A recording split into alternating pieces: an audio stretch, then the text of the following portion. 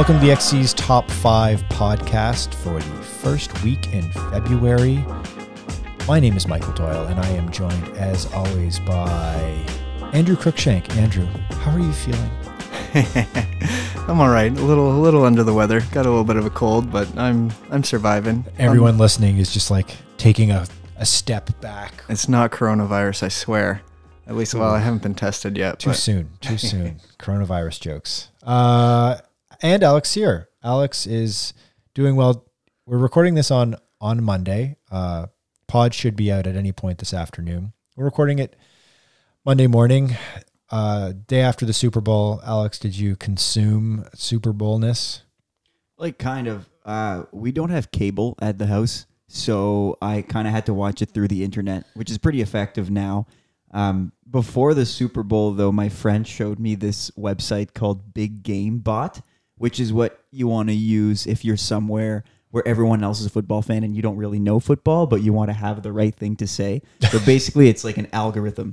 And here, I have it out here, and I'll click it once. So you generate a phrase when people are looking at you. So, for example, here's one. How about that defense last quarter? Let's go, boys. Here's another one. It's pretty generic. Totally insane sweep. Hell yeah. That's a type of offensive play in football. Be a bit awkward if it wasn't a sweep. Are you just like flexing your football knowledge on us now? I feel like a lot of these could be used for any sport so far. Yeah. Get out of here with that attempt. Hell yeah. Ridiculous blast. They need to fire Reed. Oh, they put a name in there. Andy Reid, the coach of the winning team. Yeah. Yeah. Okay. I feel like we could make like a much stronger running algorithm for like the London Marathon or the Olympic track events or something like that, where it's like Kipchoge is unbeatable, says Lord Sebastian Coe. All right. So we've got 5 topics to go through this week. And we're going to start off with the all-consuming controversy. Topic number 1. Andrew, World Athletics have come down with their decision, their edict about the shoes. What is the decision? Yeah, we finally got our ruling. I don't think anyone was quite sure what was going to happen. It actually seems, from my perspective, quite reasonable. What they're kind of saying is that the sole can't be thicker than 40 millimeters, which means shoes like the Next Percent still fit in there. Something like the AlphaFly, though, I think is a little bit too thick, so it would be banned. It also, the shoes can't contain more than one carbon plate. It says with the exception of spikes, but apparently the second plate would only be for attaching spikes to the sole. As well as the shoe must be on the market, like publicly available 4 months before a race in order for it to be allowed.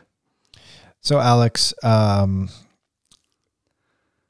World Athletics they're trying to like clean up the mess here, right? They're trying to get control back over their sport going into an Olympic year.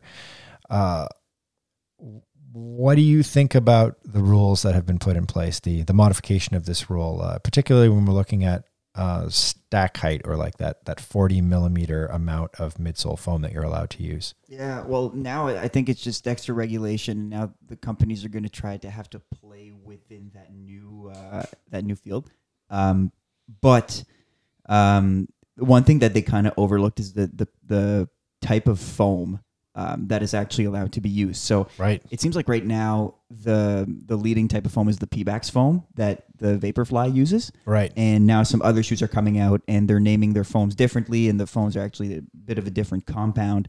So now I'm guessing the way to get ahead is to stay within the confines of that 40 millimeters, but come out with just a better foam, right? Right. So, and I don't know. I don't know. I'm no expert in that, so I don't know how much room there is to improve on the Pebax foam already. But I think that's what we're going to be looking at now. Like when the AlphaFly came out, the game kind of became what could be the biggest stack height that you could actually have your shoe in. And again, I think we mentioned this last week. We figured when Jared Ward mentioned that there'd be like a point of diminishing returns, you'd stack your shoe higher and higher, and at some point it'd be too high.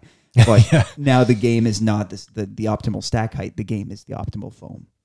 Right. So Andrew, real quick, as we sort of beat around the bush too, it seems like it's a rule set that's tailored to allow all the pre-existing records and performances that thousands of people have accomplished wearing, for the most part, the Vaporfly 4% and Next percent, which is the second generation of that Nike shoe.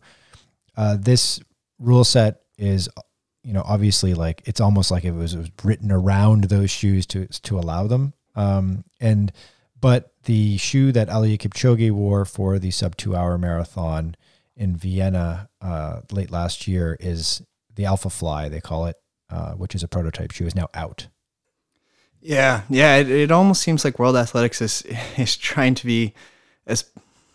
It's a bit of a political move, it seems like, because they don't want to upset Nike too much, so they're letting the Next percent slide, because obviously Nike's a huge player in the athletics world, but they also are kind of asserting their dominance and saying, hey, you can have your Next percents, but we're going to put a limit on you because we're still in charge here, and we're going to ban the AlphaFlies. And as we were kind of talking about earlier, it almost seemed like World Athletics maybe wasn't too happy with the whole Kipchoge sub 2 hour marathon thing because it wasn't run through them. So maybe this is kind of their way of saying, hey, stop that. We're still in charge here. Right. And we'll see if that actually sticks. Yeah. But for now, it seems like it was this, it's like a truce between Nike and the governing body of the sport to say like, all right, we can all agree that we'll keep these shoes in, but moving forward, don't try any like tricky business. And we'll talk about that next because that's topic number 2. Alex, now that this ruling has come down and we've got the Olympics coming up in several months, what is next for all of these shoe companies now that we have a baseline understanding of how the rules of the game when it comes to designing shoes? So we now have a bit of a timeline heading into the Olympics. So any new shoe technology that's developed after April 30th will have to be available to the open market, whatever that means, for 4 months before an athlete can use it in competition. So essentially what that means is you can't have a new, say example, Saucony comes out with a new shoe, or even Nike comes up with a new version of their Vaporfly. If they want to see that shoe at the Olympics, it has to be out in the public before or by April 30th. The April 30th timeline is given because it's sort of backtracking that 4 months before the Olympics. Ish. I mean, more or less. Essentially, yeah, more or less. It's a bit more. It's about 3.5 months before the Olympics. And then obviously, Andrew, any of the shoes that come out before April 30th are not subject to this 4 month incubation public accessibility period that's needed. No, yeah, we were talking about that earlier because we were trying to figure out the rule as to whether, like with the U.S. Olympic marathon trials coming up on February 29th, how that's going to work. But it seems like any shoe that's been out for whatever period of time will be able to be used there. So the Next percents and that kind of stuff I'm sure we'll see them there. But we won't see any AlphaFlies there now at this stage. That's my understanding. Yeah, like the AlphaFly is out so that like Galen Rupp or Jordan Hesse, whatever the top Nike athletes that are going into the U.S. Olympic trials, will not be able to wear any secret prototypey shoes. Yeah, it looks like it's going to have to be totally available. But as we were talking earlier, like what does this kind of mean? Like, can they release 1,000 pairs and just put them online and or distribute them to a few people, or what does a full publicly available release mean?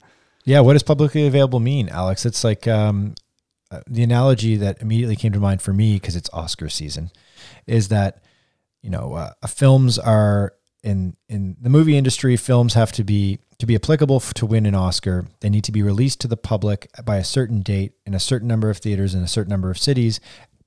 And so they do this sort of like, we've all seen the ad where it's like, coming December 31st in New York, LA, Toronto, and select theaters, and then, going nationwide January 8th or whatever. And the reason why they do that is to get under the cutoff time to be eligible for that upcoming year's Oscars. So is this a thing that we're going to see? We're going to be like, 500 pairs of the Nike AlphaFly will suddenly become available on like April 29th or whatever. And, they'll be spread across the world so they can claim that they were widely available to consumers, but there'll only be a limited number of pairs. I don't know. I'm curious to see if that'll happen. Probably. I mean, what we got to remember right now is the ruling only came out, I think, 4 or 5 days ago. So now I think there's going to be some kind of reply from companies, and you'll see some shoes come out in March and April. Right now, it's already started, right? So the Brooks Hyperion, I know Wired had a bit of a story on it. Almost seemed like propaganda more than anything. Yeah, it was kind of almost like a PR story, but whatever. But they did reveal that it'd be released on the 27th of February. So that's one coming out. I know New Balance has the Fuel Cell TC coming out on April 1st. You seem to think that it wasn't going to be their Alpha shoe, but some kind of carbon new shoe that's coming out. But we're still waiting on their main shoe. The Saucony Endorphin is set to come out, I think, the summertime. Do we have in the summertime? So I wonder if they're going to try to rush to go. They'll have to beat the time. Yeah, and then we haven't heard anything from Adidas. I don't think we haven't, but we've seen that shoe. There is a shoe. They have a shoe. We've seen it. It's been all over the place in recent races. Yeah, it'd be crazy to think it wouldn't come out before the 30th of April. I want to know what's going on behind the scenes. I want to know what the back dealing was with, if there was any, with World Athletics about this beforehand. Where did they go to the companies and say, okay, we're going to put an April 30th cap on this. Can you mass produce, at least limited produce your shoe in advance of this to get under the wire so you can use it in the Olympics? And here are our parameters. It has to be under 40 millimeters, blah, blah, blah, blah, blah. I wonder if Adidas has been, were invited to the table to have that conversation or not. And I'd be really curious to see if a company like Nike does a thing that would be a very Nike thing to do, which is they're kind of like the gamesmanship, where they're like, okay, here's the rules of the game. Now we're going to modify the rules of the game. So we're going to come out with a variant of the AlphaFly that's even better than the Next Percent, because we're not going to get pushed off this innovation cycle and sales cycle that they've got going with this shoe. And we're going to come out with the shoe real quick, and we're going to do a cool, like, sneakerhead limited release. It's like 500 pairs seeded around the world. It's going to be this, like, total fire moment for them. And that'll be the shoe that all of their, Kipchoge and company will be wearing coming up. I wonder if that will happen. But back to what we're saying, they have very, very small confines to improve what they already have. They can barely improve the stack height that they have. So it'd have to be a weird foam. You go right up to 40%, 40 millimeters. 40 mil, because they're 36 mil-ish right now. The Next Percent's at 36 mil. Yeah. Give or take, yeah. It also makes you wonder with, we were kind of talking about this earlier about with the issues. I mean, I joked about it earlier, the coronavirus, but with China, if borders are getting shut down, like if they're not able to import stuff into the States as they close down flights to countries like America, Britain, Australia, I think now has their borders closed to Chinese flights. What does that mean for kind of producing the shoe and shipping it? And absolutely, very real consequences to that. I mean, obviously, it's in the grand scheme of things when you're talking about human life and a potential pandemic. It's a very minor thing, but definitely sort of the wide-reaching impact of this situation in China, and that leads us to wait. We have a conspiracy. We do? We have a conspiracy. ASICS has the ASICS. We're beating the ASICS conspiracy drama. Continues for week 2. ASICS has in fact engineered the coronavirus to slow carbon fiber plate shoe production to make sure that the male and female winners of the Tokyo Marathon are dressed in ASICS gel Cumulus 12s. It's that gel. I'm not even going to respond to that. That's terrible. That's terrible. I don't condone that take. Conspiratorial take. I do not condone that. Next topic, topic number 3. And speaking of China, Alex, there was a major international competition that was supposed to take place in China, and what happened? Yeah, unfortunately. So the World Athletics Indoor Championship between March 13th and 15 was unfortunately postponed. And it was postponed by a full year. So we don't have a date for it doesn't really have a new date other than March 2021. So surely the athletes who have qualified, at least in Canada, now I think we'll have to go through the qualification process again and try to make that team again next year. Definitely a source of frustration for some athletes. It was something that perhaps needed to be done. And as a side, I spoke with Julianne Stolle. We have a podcast coming out, and Stolle is a former runner at Queen's University in Canada, now trains out of London in Canada, and she just run a really fast 3K time. It was a big indoor PB for her 8:47. She had qualified for that championship, and then unfortunately she got the news, and she's one of many who will have to try to vie for that team once again next year. So unfortunate, but perhaps necessary news. Yeah, I mean, it'd be interesting to see how this is going to affect the spring marathon. I mean, I know that the marathon seasons are a little bit different in China. I'm not sure exactly how many events will get affected by this, Andrew, but obviously this is a really significant move and, a pretty serious shift in the whole schedule, throwing off probably quite a few athletes' plans in terms of like peaking for obviously indoor and then going back into training for going after the Olympics. Yeah, definitely. And maybe this is a bit of a hot take too, but I've always been a little confused maybe by World Indoors. It's one of those events that seems to kind of skate by unnoticed. I obviously it's unfortunate that it's being postponed and it's not going to happen. It's terrible for the athletes who have qualified and we're going to compete, but it's one of those ones that I've always found, I don't know about you guys, but it seems to happen and I see the results afterwards rather than kind of knowing it's coming up. And maybe that's, just because I've never had that much association with it. It's never like I've been in contention to qualify or anything like that. But it seems like it is a major event, but it's one of those ones that always seems to go kind of unnoticed when it happens. Yeah, I think it's one of these events that it gets because there are sort of screwy distances by comparison. They're not typically the Olympic distances, and certain athletes I think just totally skip it altogether. So it creates opportunities for other emerging athletes to gain some international experience and that sort of thing. So it's definitely disappointing. Obviously, the right call and slotting it to next year. That's interesting. Fourth topic. Andrew, there was an interesting in-depth article on Outside Magazine's website over the last week about everyone's favorite message board. Tell us a little bit about that.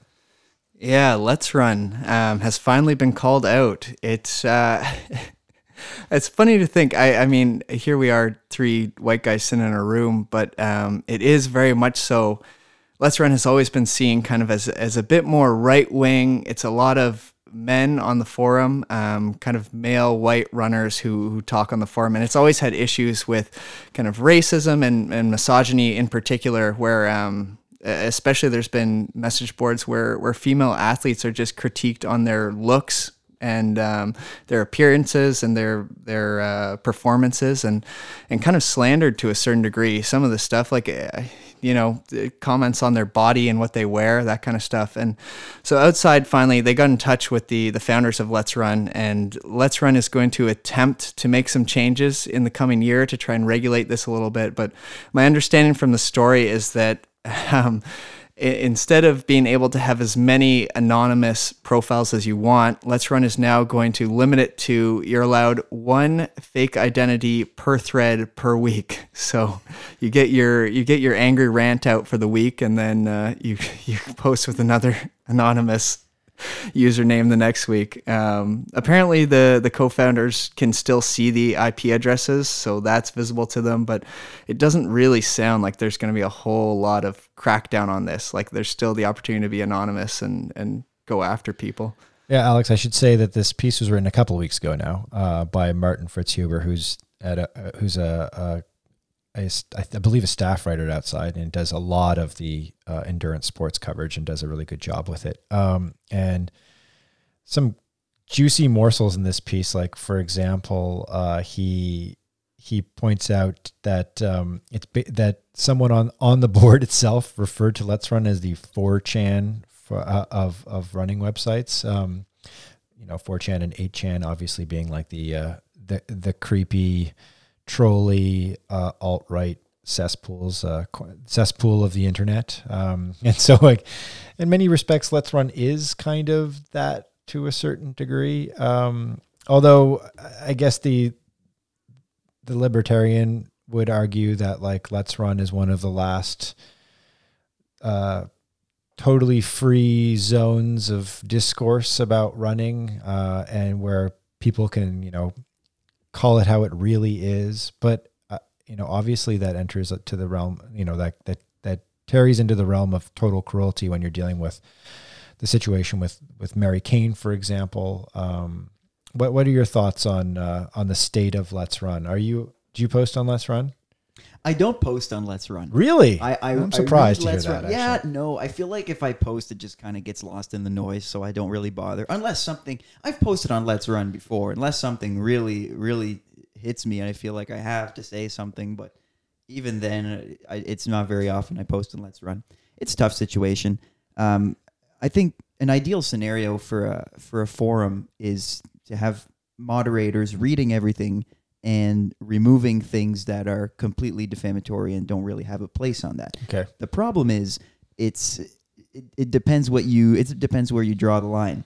So, for example, if you make it a bit of a comparison with the Canadian version of Let's Run, which is Tracky, we've had 2 stories come out that were pretty contentious in the last, I guess, year or 6 months. One of them concerned the Ottawa Lions, and one of them concerned Guelph. And the first story that came out is with Ottawa. And Ottawa Lions are a large track club in the city of Ottawa, which is Canada's capital. Just to get a little context for anyone who's not playing along with the CanCon element of this podcast. And describe the controversy around that conversation. Right. So there were lack of, actually. Allegations against 2 longstanding coaches at the Lions track club. And on the forum, I think that forum went pretty much unmoderated, and you had some people who had some things to contribute, and some things were pretty contentious, and sometimes most of the time there was no moderation. Then you go to the thread about Guelph and Coach Dave Scott Thomas. The moderators seemed to take a very different approach. Every time there was a bit of a contentious issue, they seized on it very quickly. Yeah. And there was a lot of deletion. And in fact, the entire thread was taken down at one point until they were... And then they remade the thread. Heavily criticized and then allowed it to go. So then it got people to think, perhaps the moderators know something we don't. Perhaps there's some bias somewhere, and that created a new version of issues. So it's a difficult situation because it's not easy to know how much to moderate. It's not easy to know where to draw the line. I think it's kind of weird that they actually came with some sort of formula of like you can make one shit post. Was it a day or a week? One bad post a day. One anonymous post a day. Oh yeah, it was there per week. Yeah, you can create one like anonymous user profile per week. And you can post once per. I think you can post as much as you want with that anonymous user, but you just can't have more than one username. So it's the trolls who go on there and make like 5 usernames and just attack people with all of the usernames. There's a quote here in the outside piece about from one of the co-founders, Robert Johnson, who goes by Rojo, who was interviewed for this piece, and he said there will be some thread, and I'll be like, I can't believe all these people think like this. And then you look at it, and it's the same person posting under 8 different names. There's a term for that. I think it's called astroturfing. And in parentheses, the author of the piece explains that poster's IP addresses, which is your sort of unique identifier as to who you are on the internet, are able to be seen by the Let's Run administrators. So they, to a certain degree, will be able to moderate and have been able to moderate and have decided to implement this like weird rule. So you can essentially saying like, hey, you want to be the worst version of yourself. You want to be a terrible human being. You get to be that once a week in one anonymous way, which is just sort of, to me, doesn't really move, change things or curb behavior all that much. Yeah, I think we should point out some of their defenses as well. I think it was Robert Johnson, the co-founder, as you mentioned, who came up with these defenses. And his thing was that since 2000, when it was founded, the sites had about 10 million posts on their forum. So he's claiming that it's impossible for their small team to kind of moderate all of these posts unless it's forwarded as a complaint.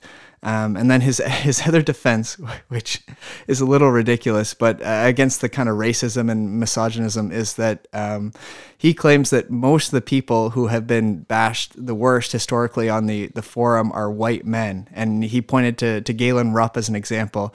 And apparently it was his brother, his co-founder, got reamed out at a meet by Alberto Salazar, who was obviously Rupp's coach, and Vin Lanana, who was the athletic director of the University of Oregon, and they just tore him apart about how Galen was being treated online. And then I think they put in filters after that, so like the words Galen and gay couldn't be used in the same sentence or something like that. So. Oh man, what just an awful thing to even think about, that somebody would have to deal with that. My pushback on all of this is the following. Not pushback, but my commentary on that is, if you're going to start a business and you're claiming that you couldn't possibly run the business the way it should probably be run because it's just like too unwieldy for you to get your arms around that business, maybe you shouldn't be running the business. But also you may not know how big it's going to get. Sure, but I mean, at a certain point, if your boards, if you can't control your product or service or platform, is this a good enough excuse for Facebook? It's not. It's the same argument that's going on with Facebook, right? Does Facebook have a responsibility to monitor and gatekeep truth versus manipulation, lies, fiction, particularly when you're dealing with something like presidential elections? Do they have a responsibility to that? I don't know. I can't answer that. But that's the exact same question that the Johnson brothers and Let's Run are facing, right? Do they have a responsibility to their community, to the running community, to get their arms around this? And are they actually the people that should be moderating this? I don't know. I don't know if they actually have the intellectual capacity to moderate something like this, if they have the sensitivity to moderate something like this. They haven't in the past, that's for sure. And I don't know. Should this be a moderated territory? I'm not sure either. Further 30,000 foot view of all of this that I have is, why the fuck do we have message boards still? It does feel a little outdated, yeah. So my answer to that rhetorical question is, because there's no real media in running. That's why we have message boards. If there was real media in running, these conversations would just be taken to Twitter. They'd be social media based conversations, and they would for the most part be based on the coverage that real running media, unbiased, unaffected by sponsorship, unaffected by advertising dollars, by trying to tell the fucking positive story all the time and nothing else. We would not have a need for this kind of at times pretty ugly dark corner of the internet in the form of good old school message boards, which are for the most part filled with weird conspiratorial bullshit, right? But here and there, the sense is that in those threads, there might be little pieces of the truth, right? And also with that is a whole lot of ugliness. So yeah, I think we're in a messy situation. We're in a complex time in track and field and in running in that regard. There's my soapbox pontification for this episode. Getting rid of Let's Run would wreak major havoc in the running world. I think those astroturfers that you mentioned would burn poor Rojo and Weejo's house down. No, they wouldn't, because they're fucking cowards. That's why they hide behind anonymity, right? Yeah, because I think that's what happened with 4chan and 8chan, wasn't it? That they eventually shut those sites down, and then I think it has quelled it a little bit, but I think they've been trying to find other routes now. Those same alt-right people find find alternatives. Like Reddit has stood the test of time. Yeah, I mean, I think, and it's back to the difference between the Canadian version of Let's Run Tracky and Let's Run, whereas there was a lot of censorship going on in the Canadian version. The main concern was that there was disinformation, that there were lies, and that there was slander and libelous behavior taking place.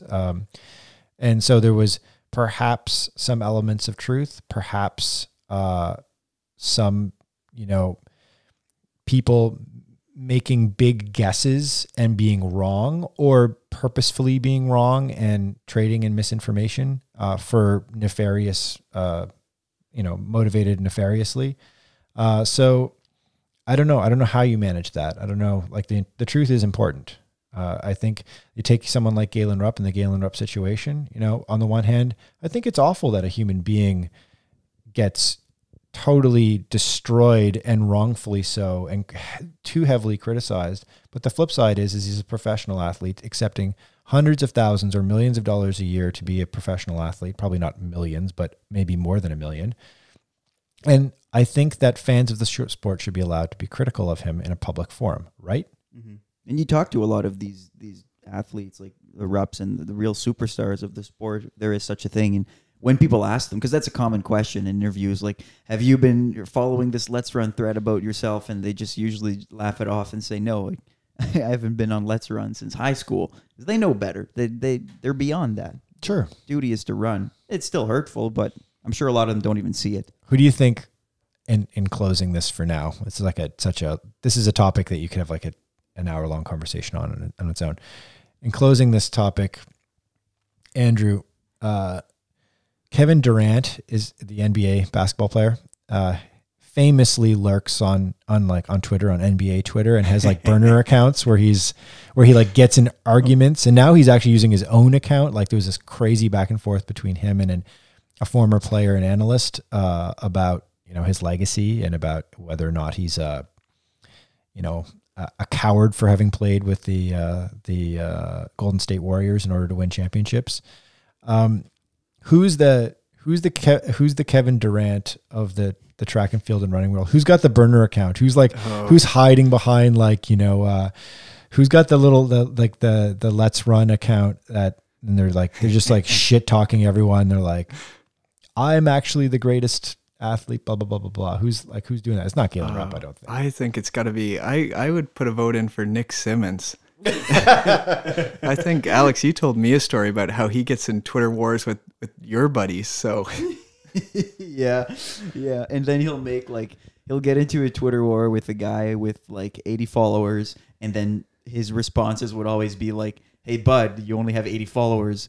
And that would kind of be the extent of his reply. And you'd be like, yeah, but you're fighting with me, so I win because I only have 80 followers, and you're like taking umbrage with what I'm saying. And then 80 follower guy makes it up to 100, then chirps him again the next week, and Nick Simmons is a good one.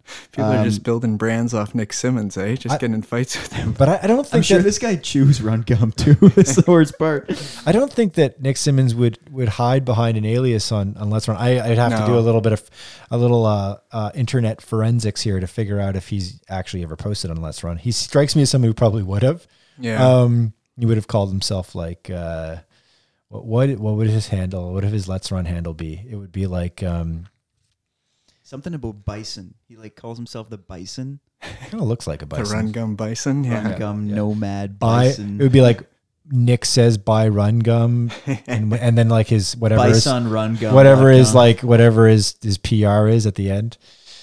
Like Nick says buy Run Gum 142 or something.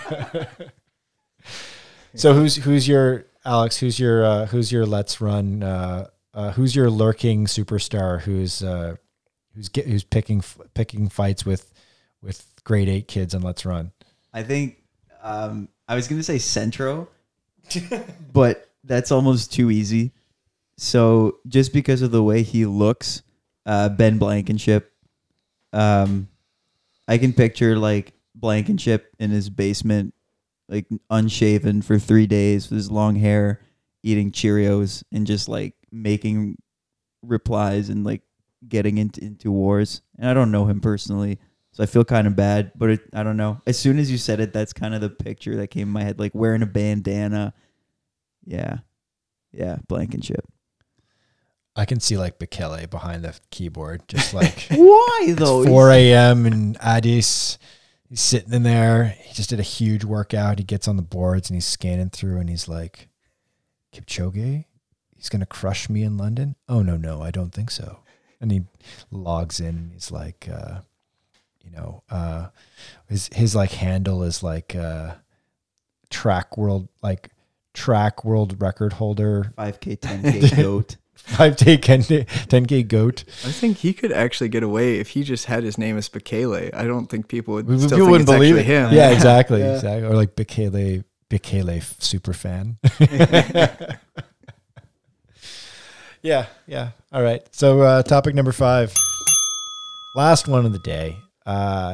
As we sometimes do, we tuck a little CanCon because we're all Canadian here. And probably most of our listeners are Canadian as well. So we've got to talk very briefly about, Alex, the insane run of high quality performances by Canadian women in the distance running world. We had another Canadian record broken. I guess it's broken and set in the same moment in the last few days. Tell us a little bit about what happened. Yeah, it's come to the point now where a new Canadian record gets broken and we're just like, oh, nice, because it happens so often.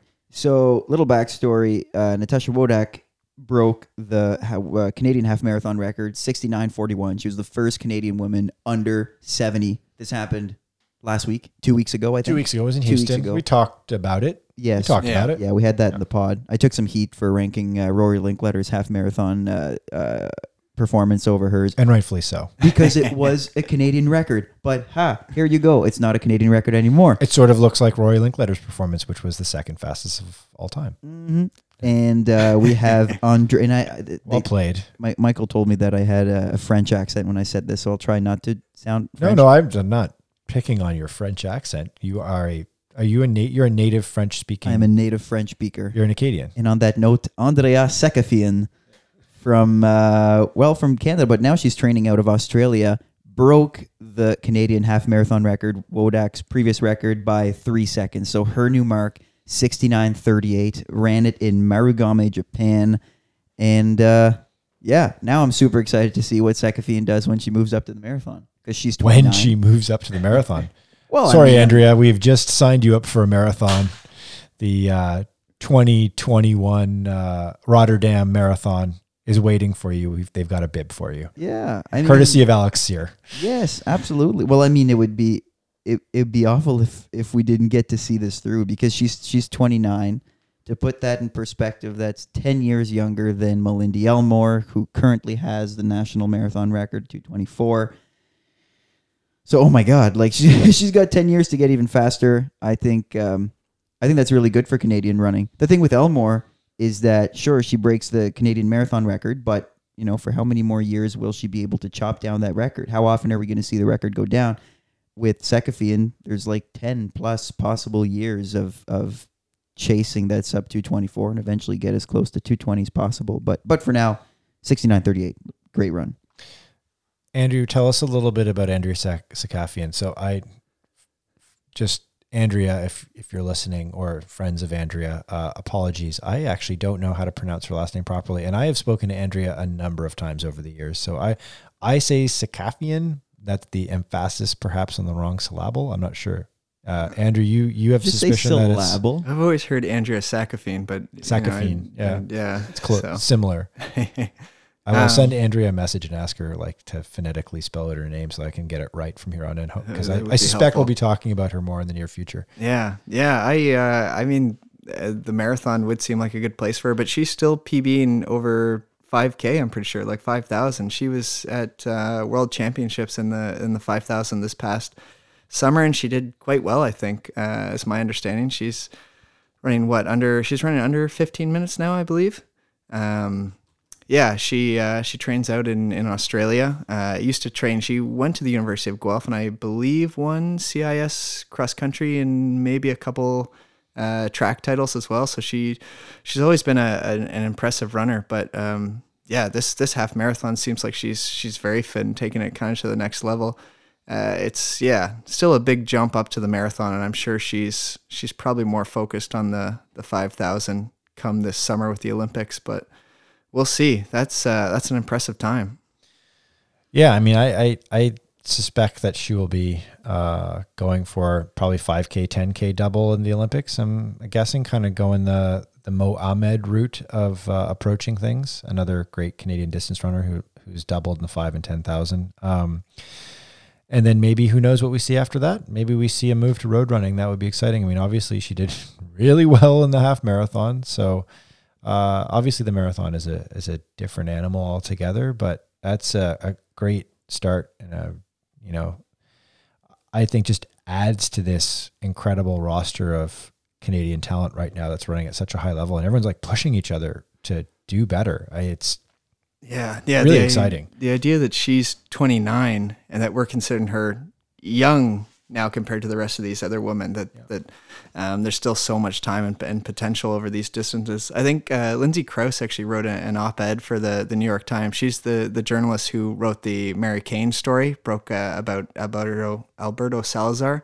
And she kind of wrote it because she's in that same frame of life. She's like 35 years old, and was kind of talking about how there's all these older women now, or I shouldn't say older women, but women in their mid to late 30s now, right, who historically I mean, I think there's always been an idea that you can transition from the track onto the roads and continue your career and have success in your 30s. But I think historically the idea was that like there's going to be like gains will become harder and harder and then impossible at a certain point. And that is still fact. Like Father Time is undefeated, right? Like I think at a certain age, it's not possible to continue to go faster. Yeah. But obviously with people in their late 30s pushing records into new strata, that does suggest that your window for high level performance at distance is pretty broad, pretty wide open. Well, even that, as we were talking about earlier, about the kind of post-collegiate blues, the idea that once you graduate and stop running varsity track or cross country, that it's hard to stay motivated without that structure or that training group. And yet here are all these women in their 30s who've obviously, and some have kind of taken time off since, but are back and are training hard and obviously have structure, and it's paying off. Well, congratulations to Andrea. That's an incredible performance. Second Canadian woman to go under 70 minutes all time. And I imagine that there's going to be even further, going to be many more. Second Canadian woman. I'm just, as I said that, I was like, yeah, it was just second, her and Wodak. Yeah. I suspect that Rachel Cliff will have something to say in response to all of this as well. Oh yeah, she's running Tokyo. That was the other thing that's sort of exciting in all of this. That's like should not be lost in all of this is that Rachel Cliff, from my understanding, is running Tokyo, which will be, I think is very smart. I think it's a freebie for her. She's already got a slot in the Olympics as things play out right now. Oh, you think maybe not, Alex? Raise an eyebrow. I think she will, but what I'm saying is we're not sure. Right? No, yeah.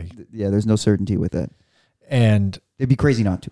Yeah, and well, unless somebody comes along and outperforms her in the next few months and takes the slot from her, because her slot is only based on time right now, and it's based on a time from last year. That used to be the Canadian record. So she's got basically a free shot at taking her Canadian record back in Tokyo. And it's also, I think, a nice way to, I think in many ways that the Tokyo Marathon is going to feel like a little bit of an Olympic primer, right? Not the same course, not the same city, because the marathon's going to be in Sapporo, but just, I think it's going to have that Olympic vibe to it, because Tokyo for sure will be, I'm sure that the Olympic organizers will be at the Tokyo Marathon kind of watching on sort of best practices, stuff like that. And so it will definitely have that kind of pre-Olympic charge to it. So I think it's a very smart move for Rachel Cliff to do that. All right, guys. Well, that's our 5 topics for this week. Make sure if you don't already subscribe, please subscribe to our newsletter. It's thexc.substack.com. We send out weekly stuff, including this podcast and other delights. I think John LaFranco and I are going to do a winners and losers of this of the shoe wars, of the finality for now, the truce, the armistice of the shoe wars. We thought it would be, we usually do races, but I thought this would be a good one. And just to kind of hurt a shoe's feelings. That's right. Yeah. Oh man. And also follow us on social media at the XCORG on Twitter, Instagram, got our Facebook. It's facebook.com/the XCORG. Until next week, gentlemen, thank you for joining me.